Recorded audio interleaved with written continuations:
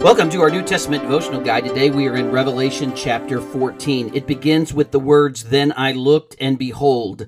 The phrase "I looked and behold" reminds us that there is a dramatic event about to take place. This phrase is used in verse number 1 and in verse number 14, but it's also used in chapter 4, verse 1, chapter 6, verse 2, verse 5, verse 8, chapter 7, verse 9, and it will be used again in chapter 15, verse 5, and chapter 19 and verse number 11. Now we see this picture of a lamb standing on Mount Zion. This reminds us of the picture back in Psalm chapter 2, verse 6 through 9. We have seen this lamb before in Revelation chapter 5, Revelation chapter 7. We'll see him again in Revelation chapter 17. Now, there's the 144 that are gathered around, and this 144,000 these are God's witnesses during the tribulation. We are reminded of them in Revelation chapter 7, and they are singing a new song. And as they sing this song, it is a song that no one else could learn except the 144,000. And those that are numbered among these 144,000, they were unmarried. That gives the picture in verse number 4. They were not defiled by women. They were virgins. They were unmarried, and they followed the Lamb. They were righteous. Then in verse number 6 through 13, we see proclamation of three different angels.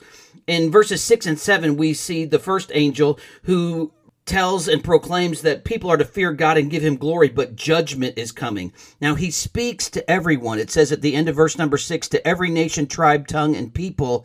And he says, fear God, give him glory, judgment is coming. Then the second angel is found in verse number 8, and this angel cries, Babylon is fallen.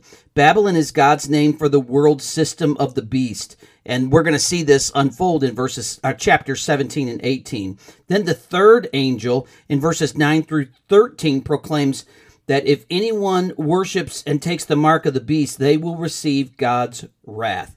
They will drink of the wine of God's wrath, verse number 9, and they will be tormented with fire and brimstone. Then in verses 12 and 13, we see a proclamation of blessing. Notice, here's the patience of the saints, those who keep the commandments of God and the faith of Jesus. Verse 13, I heard a voice from heaven write, blessed are the dead who die in the Lord from now on. So there is a word. It gives a contrast. There is no rest for the wicked that we find in verse number 11, but there is coming rest for those who are righteous. And then in chapter 14, verses 17 through 20, we see two harvest proclamations. The first is pictured as a grain harvest, and the reaper here is the Son of Man. It is Jesus Christ himself. He is the one who sits on the cloud. And notice in verse number 15, and another angel. Now, we've had three angels already in this chapter. This is the fourth angel.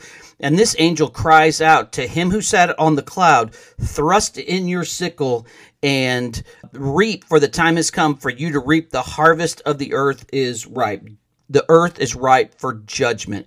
Then in verses 17 through 20, we see the reaping of the grape harvest. Now we're introduced to two more angels. Verse number 17, then another angel. This is the fifth angel, and this angel has a sharp sickle. And then verse 18, another angel came out over the altar who had power over fire, and he cried with a loud cry to him who had the sharp sickle, saying, thrust in your sharp sickle and gather the clusters of the vine of the earth, for her grapes are fully ripe.